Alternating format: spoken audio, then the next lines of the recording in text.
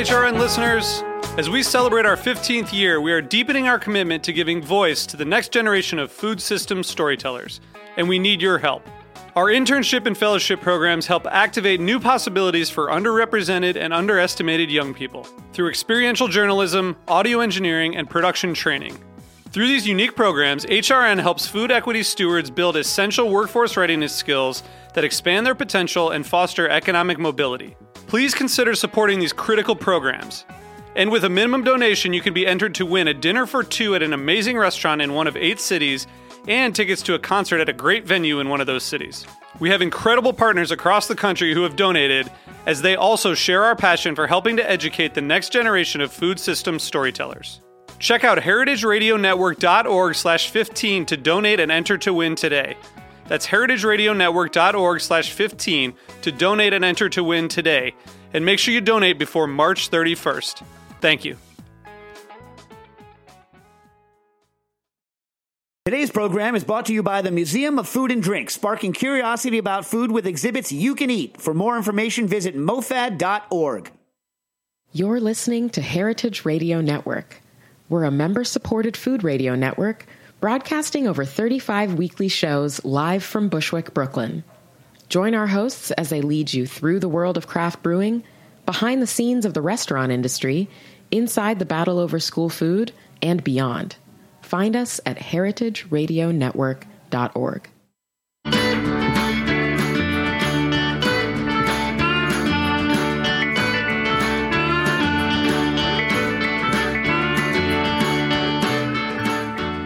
Welcome to Feast Your Ears. I'm Harry Rosenblum from the Brooklyn Kitchen.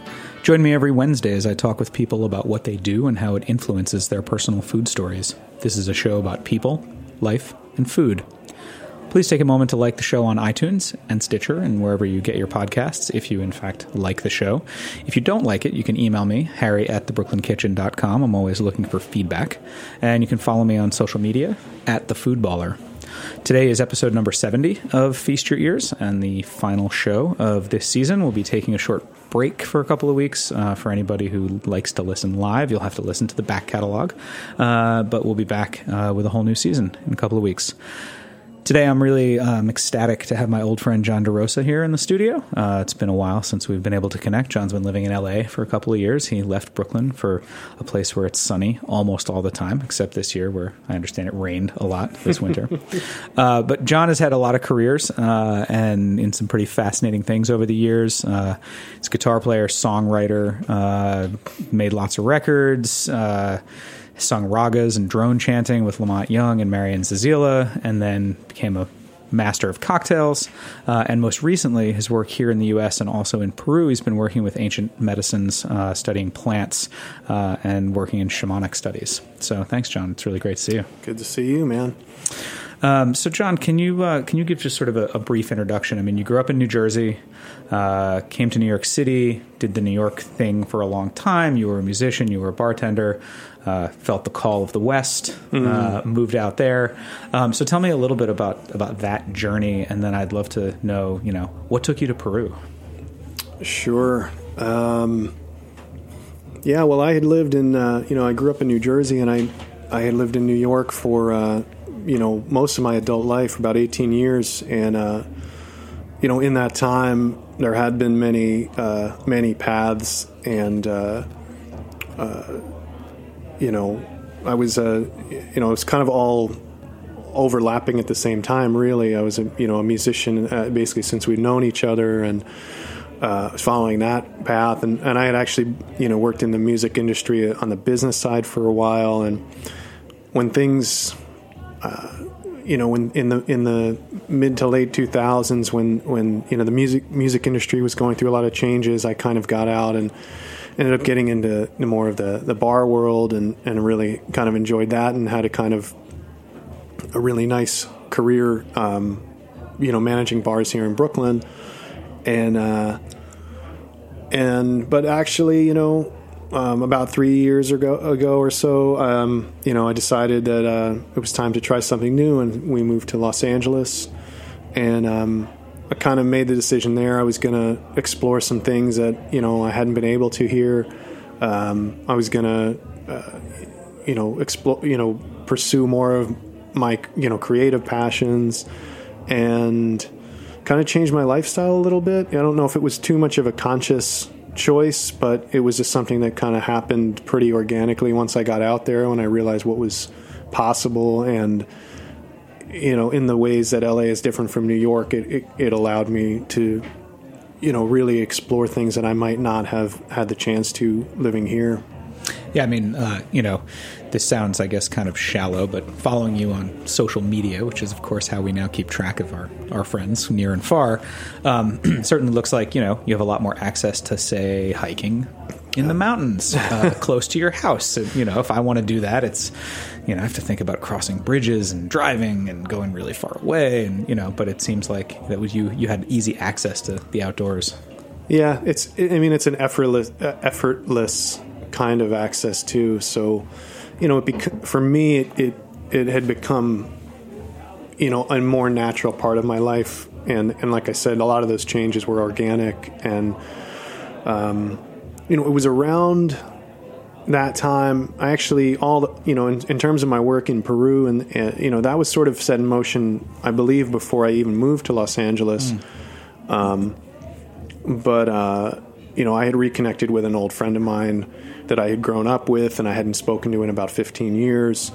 And, our first conversation, what have you been up to for 15 years? And he said, well, I'm a shamanic practitioner. I work in shamanic healing.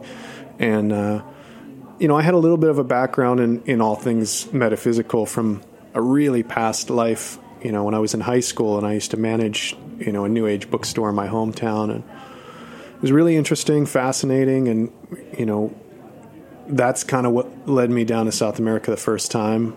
He was organizing a trip, and I went. Cool. And so, I mean, talk a little bit about that. I think, when we start to talk about, I think there have been articles about things like ayahuasca. There was an article, I think it was in the New Yorker. I heard an interview with the writer, recounting an experience that sounded like it was just like in a yoga studio in LA where everybody took it and they're throwing up into buckets, and, which to me does not sound pleasant at all. But, obviously that's not really what it's about. Yeah, I came from a background of having very little experience with any kind of, mind-altering substances. And so it was a pretty, when I first started working with plant medicines, it was a complete, really hard to describe experience, really pretty scary, honestly.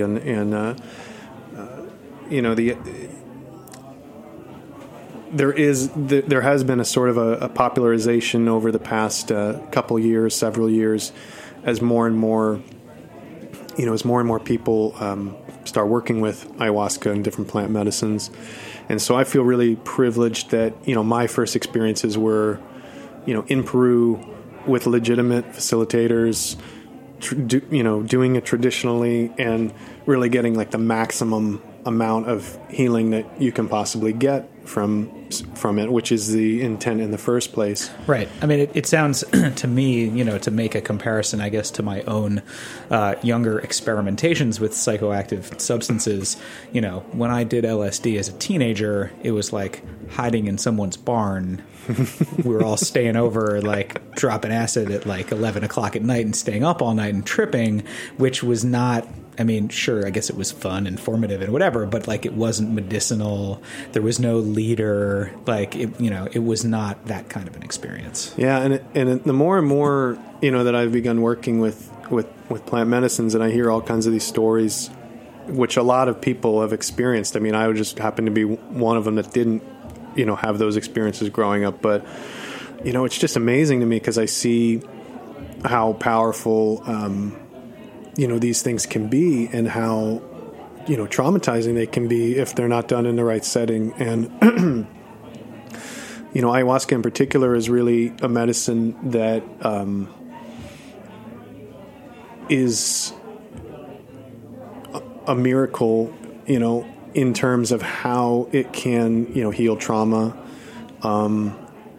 And the issue with that is that it brings a lot of things up. It brings a lot of things out. And if you're not working with someone that has experience and knowledge in how to assist in that process, it can be, dangerous, and it can be really scary for someone. So the process is intense. It's, there's really no way, shape, or form that it would or should ever be used recreationally. I can't even fathom that. So, after, my working with it initially, I started to see the potential, and I was really kind of just enthralled by it and intrigued, and I wanted to learn more, keep going. So you continued to study that, and then San Pedro as well, right?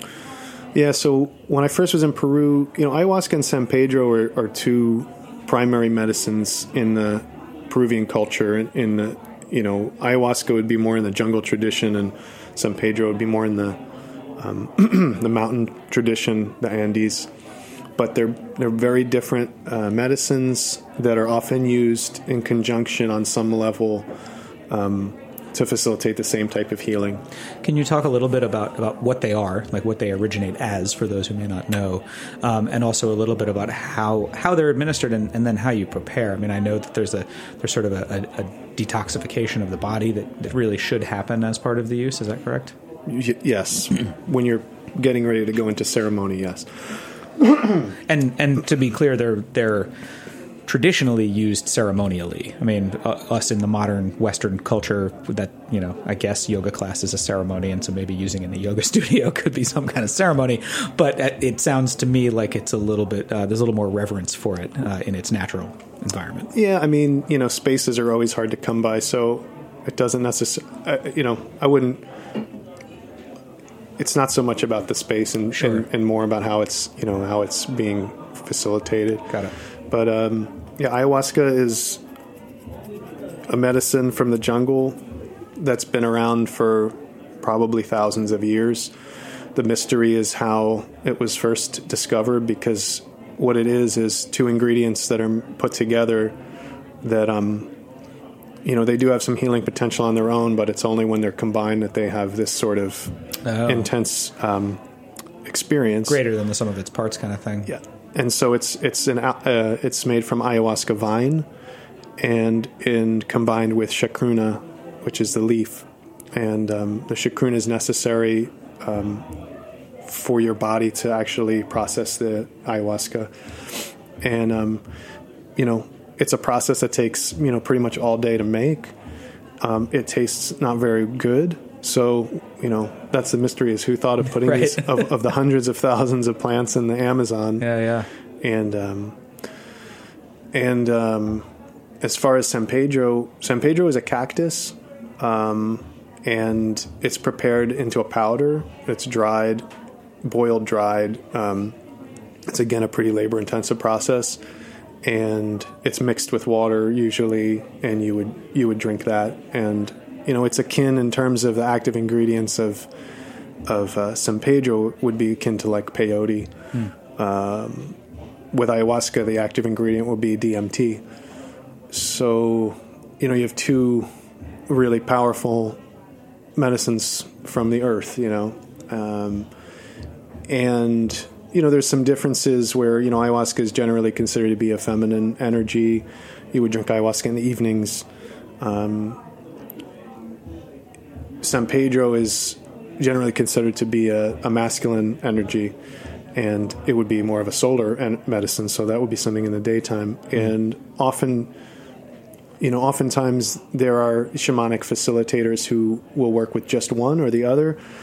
And then there are some that will work with both, and maybe in the course of a week, if you're doing an intensive, process, you would maybe have a San Pedro ceremony to start, because it's a heart-opening medicine and it gets you kind of prepared. And then you may have, 3 ayahuasca ceremonies over the course of time, and then maybe finish with a San Pedro. But every facilitator is different, so that could kind of go either way. And tell me about the the physical preparation of the body. I mean, you described to me when we were speaking before the show about it for you being fairly intense because basically you went to the jungle and couldn't really eat anything, right? Well, there's different levels. You know, the preparation for ayahuasca is just basically called dieta, which is a pretty generic term, but it's understood to mean, you know, preparation for that. And depending on who you're working with as a facilitator, they may have different standards for what dieta means. There are some things that you always will cut out for dieta, and one of those is pork. You know, generally red meat, fried foods, onions and garlic, all kinds of spices, especially hot stuff. You really minimize fats and oils and you know, caffeine, alcohol, all those things. And some facilitators, I would say most, require to eliminate salt or at least minimize it.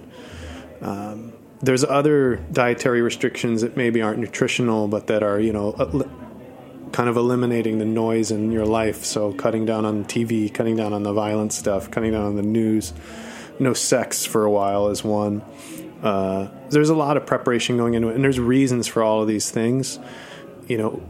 So, you know, some dietas are a little less intense than others. When you're doing a jungle dieta, like I was, you know, like you mentioned, that's kind of on the more intense scale. In that sense, I was dieting a plant. A plant diet is something that shamanic practitioners will do to establish relationship with a particular plant. So if you're a shaman, you may have a relationship with about, you know, 300 plants over the course of time. And by establishing a relationship, you're able to call on that plant to help you or help heal others. The way you establish the relationship is you go into seclusion and you drink a concoction of that plant every day, several times a day. That plant can be anything. It can be a rose bush if you'd like to diet the rose. It can be tobacco if you want to work with tobacco. It can be any plant that is considered to be a teacher plant. And as you work with this plant, you spend time with the plant. And many days in the jungle was spent me sitting with the plant I was dieting, which is there was two plants. One was called Ayuhuasca, which is a wood garlic, and it was used traditionally for hunting. You would use it for mental acuity. It's also a cleanser. And I worked with Ayuhuasca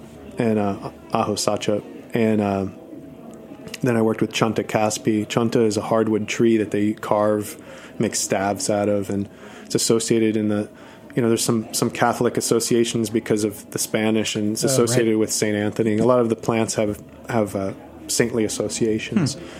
And so, you know, you establish this relationship by spending a lot of time with that plant and tuning into it. And plants don't do a lot. So you're in the jungle and there's a lot of just being a plant. Yeah. And the idea is you get this plant into your system and tune in, and then in the evenings you would be drinking ayahuasca, and through the ayahuasca, the plant that you're working with will teach you its songs.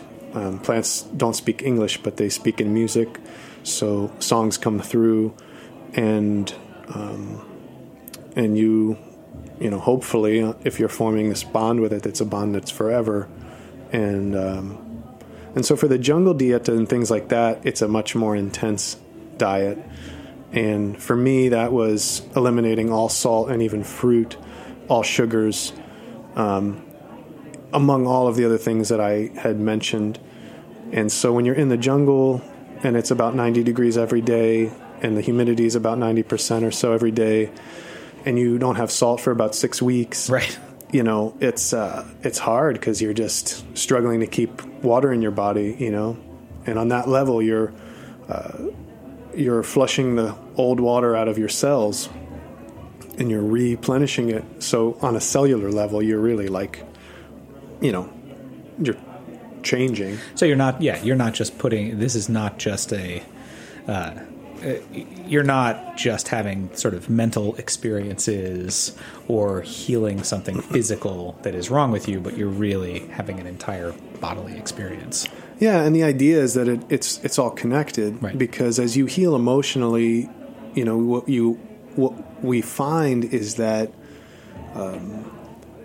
emotions hide out in parts of your body, and so you can't really have one without the other. Yeah. And especially, as you get, that's kind of the scary uncharted territory for deep healing work, is you think you kind of know what you need, or you think you kind of know what the issue is. You say, oh, it's that, I remember it's that time, when my mom smacked me when I was 4 and I need to, and then as you get deep in there, you realize it's like things that, maybe you never considered.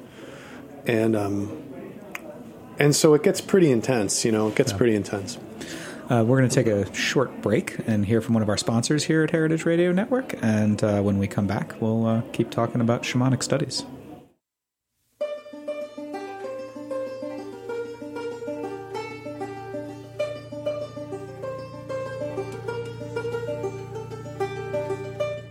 Hi, I'm Dave Arnold, the host of Cooking Issues on the Heritage Radio Network. We all know and love Chinese takeout dishes like General Tso's chicken and egg rolls. But here's the thing. Even though we call it Chinese food, it's not like the food you'd find in China. What's the story behind this cuisine, and how did it become so popular that you can find a Chinese-American restaurant in nearly every town in the country? The answers may surprise you. Visit the Museum of Food and Drink in Brooklyn and see our newest exhibition, Chow, Making the Chinese-American Restaurant. Chow engages visitors with compelling accounts of how Chinese immigrants overcame racism and created Chinese-American cuisine.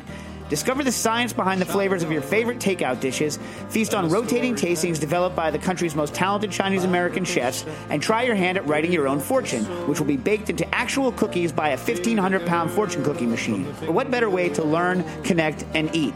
You can visit Chow at the Museum of Food and Drink on Fridays through Sundays from noon to 6. Tickets and more information can be found at mofad.org.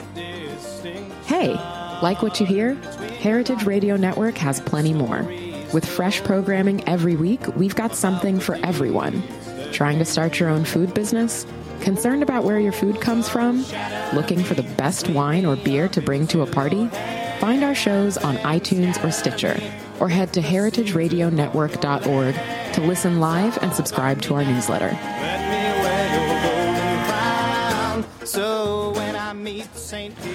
Welcome back to Feast Your Ears. I'm Harry Rosenblum, and today I have Jon DeRosa in the studio with me.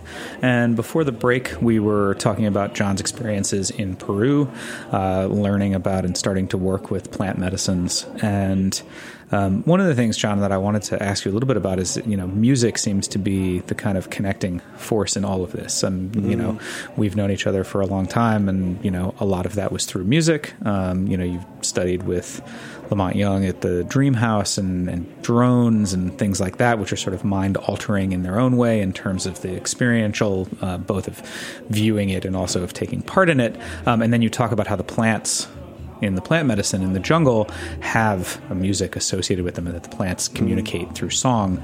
Can you talk a little bit about sort of that as a through line in your work? And was that something that you knew going into it, or is that something that you just kind of discovered when you started working in Peru?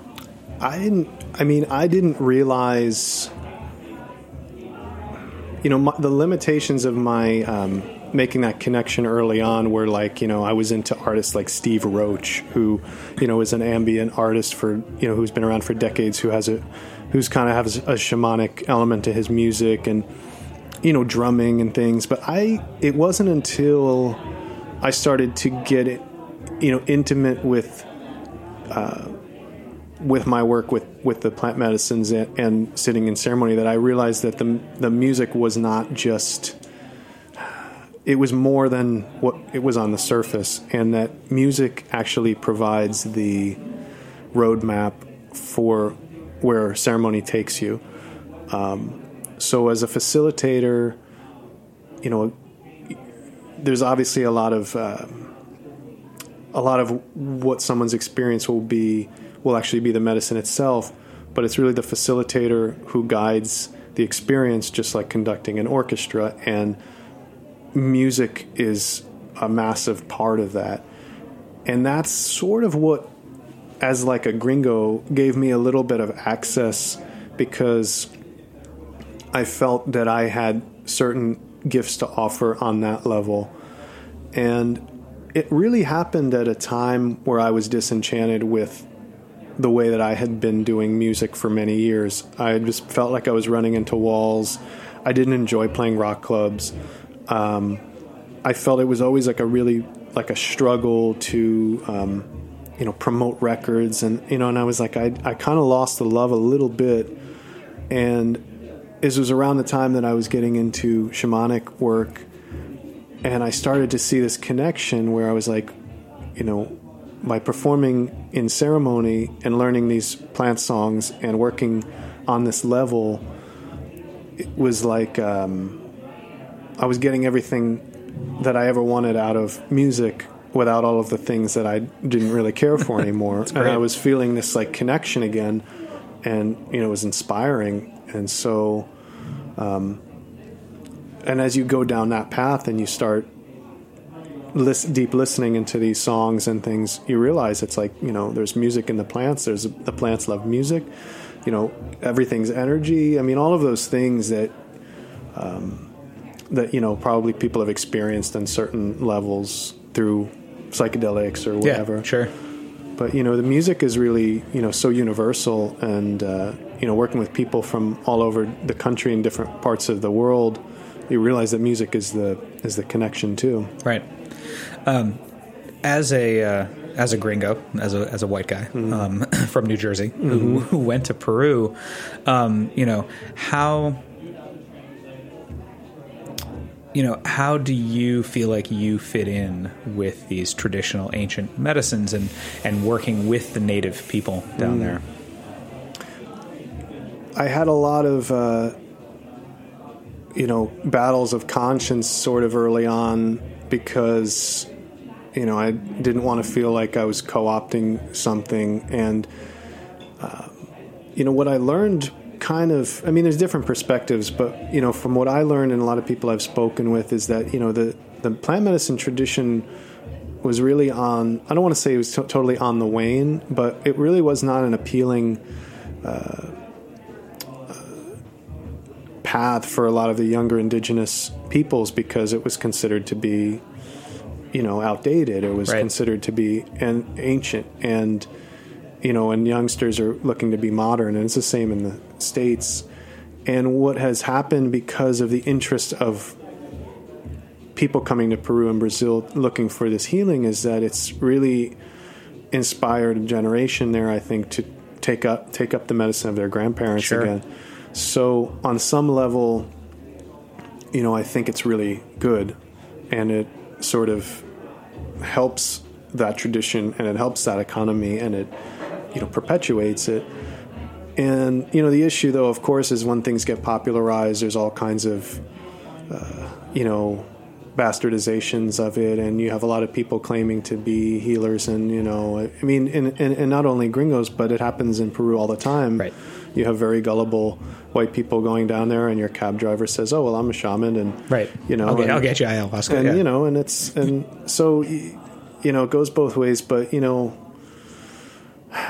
LA, obviously there are many communities, and I'll just say that there's many different philosophies on how to conduct a ceremony, and I've been fortunate to work with people that are just amazing and experienced, and so for me, even though I have had that battle of conscience where I never want to be that guy who just messes around with the medicine, it's I have a lot of respect for it. I decided that the best thing I can possibly do is to do my work with the highest level of integrity, following all the traditions, and to follow the hardest paths I can by working with the most disciplined teachers and going through those painful processes on my own, and spending time in the jungle and spending time in Peru, and taking back what I've learned and passing it on in the best way that I know how, and also not rushing that process, just kind of allowing, one of my teachers always says, if you want to be a shaman, you may want to ask yourself why, because most true healers have a lot of reluctance because it's such a huge responsibility, and there are sacrifices that one has to make in their life where you no longer really can have a lot of things that you may have enjoyed before, right? In terms of just the way your life is. Yep. So, again, I think it's easy to get turned off when something becomes trendy or when, you see it being misused. But I think that that's, for me personally, the wrong reaction. And I've decided to say, I believe in this. I believe that it will just continue to become legitimized. I've seen great healing, and the best thing I can do is to not be too concerned with what everyone else is doing, but to focus on what I'm doing. Right.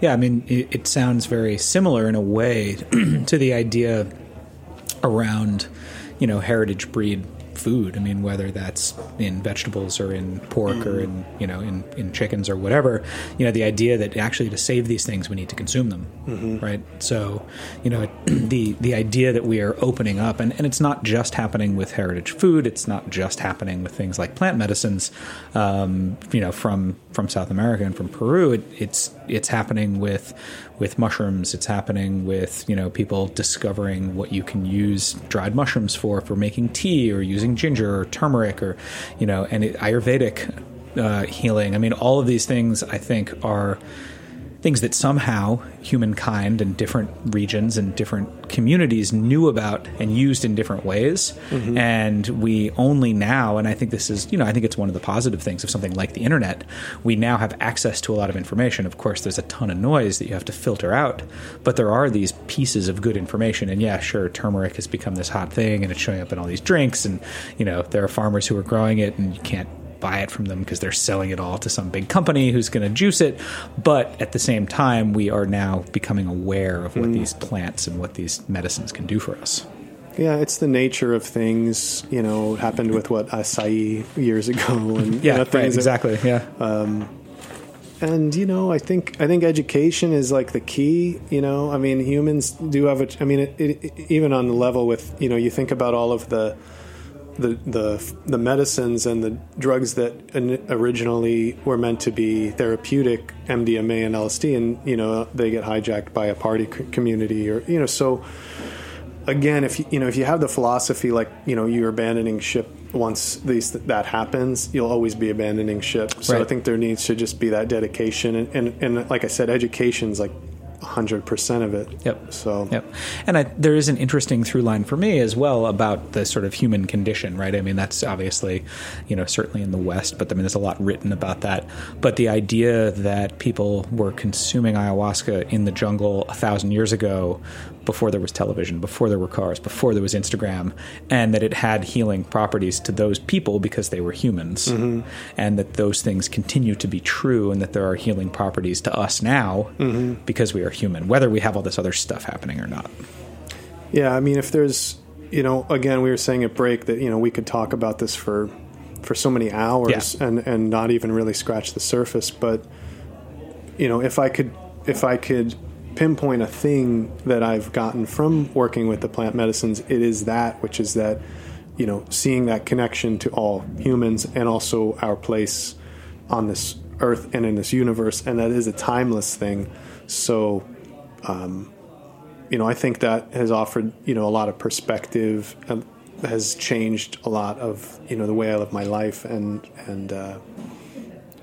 it's one of the things that I feel is very difficult to explain unless you've had that experience. Right. So we've spent a lot of time talking about the ayahuasca in San Pedro. You also work with rape. And you have a company called Hanak Pacha, where you make kuripes and tepis. Can you explain what those are and what rape is? Yeah, sure. So rape, or it's sometimes pronounced hape in Portuguese, is another plant medicine that is most of the time made with a base of mapacho tobacco. Mapacho is a jungle tobacco, and it's got about maybe 10 to 20 times the nicotine of an American tobacco. So it's a really powerful tobacco. And mapacho is considered sort of the mother of all, plants, even, ayahuasca, and it's sort of the amplifier of intention. So, it's a rapé is a combination of that powdered with ashes, usually from a tree called the sunu tree. It can be other different ashes as well. And then there's a variety of different rapés from the different tribes that may contain different types of seeds and other plants and leaves and all different types of things. There is such a thing as, adding like something like yopo to a rapé, which would make it a very hallucinatory experience. But most rapés are not that. And rapé is administered it's a snuff that's administered through the nose, and you can administer it through yourself using a kuripe, which is like a Y-shaped tool, and there's one called a tepi, which is a longer blowpipe that is often used by like a shamanic facilitator to administer it on someone else. And rapé is a medicine that can be used on its own. There's many tribes that use it medicinally and have for many, many, many centuries. And most people's introduction to rapé is that in some traditions it is offered in an ayahuasca ceremony or in a San Pedro ceremony or with kambo, which is another whole type of ceremony. And in the context of ceremony, it can be useful when there are blockages in the body, whether they be physical or emotional, and the rapé helps to break those, and that may result in purging. There may be a purge somewhere that's stuck, and that can help to release it. And so, I began working with rapé when I first started going to Peru. It wasn't particularly my favorite thing in the world. It's not, an entirely pleasant thing at first. And, but I started to really, feel an affinity to it. And I started working with it more and more and more over the years. And I realized that you could not really get the implements very easily. Even in Peru, when I was going, I couldn't find them very easily. And I started making them. And that's when I started offering them through my company, Hanak Pacha. So yeah, that's the story with rapé. Cool. And you can find those online. You can follow at Hanak Pacha on Instagram, and that's spelled HANAQPACHA. Yes.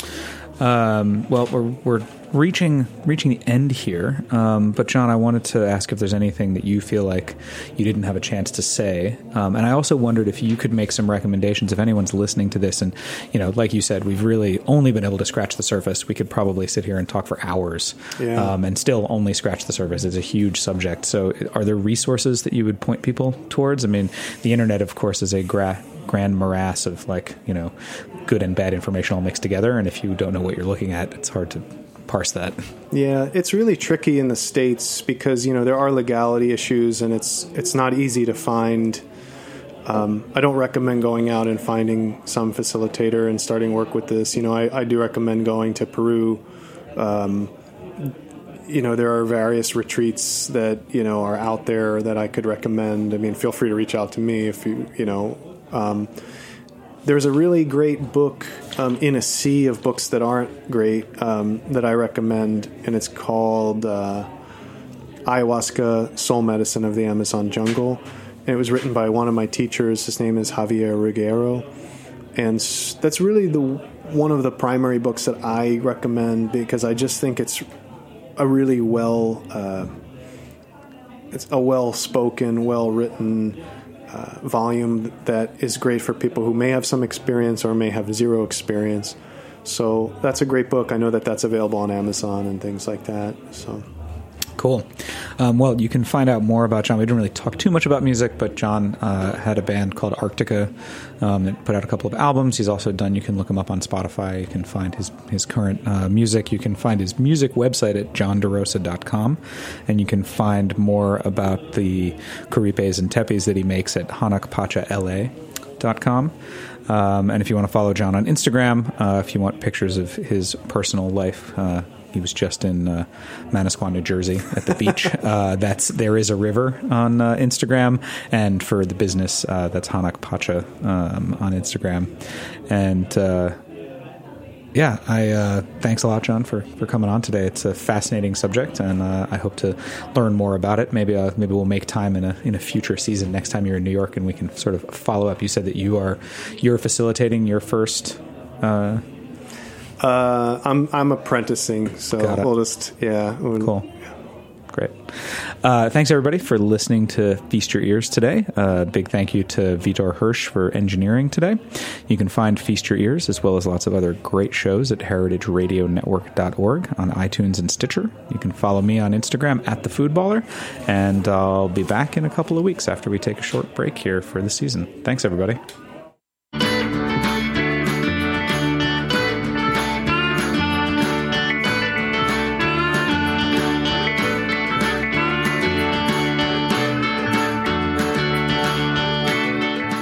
For listening to Heritage Radio Network, food radio supported by you. For our freshest content and to hear about exclusive events, subscribe to our newsletter. Enter your email at the bottom of our website, heritageradionetwork.org. Connect with us on Facebook, Instagram, and Twitter at heritage_radio. Heritage Radio Network is a nonprofit organization driving conversations to make the world a better, fairer, more delicious place. And we couldn't do it without support from listeners like you. Want to be a part of the food world's most innovative community? Rate the shows you like, tell your friends, and please join our community by becoming a member. Just click on the beating heart at the top right of our homepage. Thanks for listening.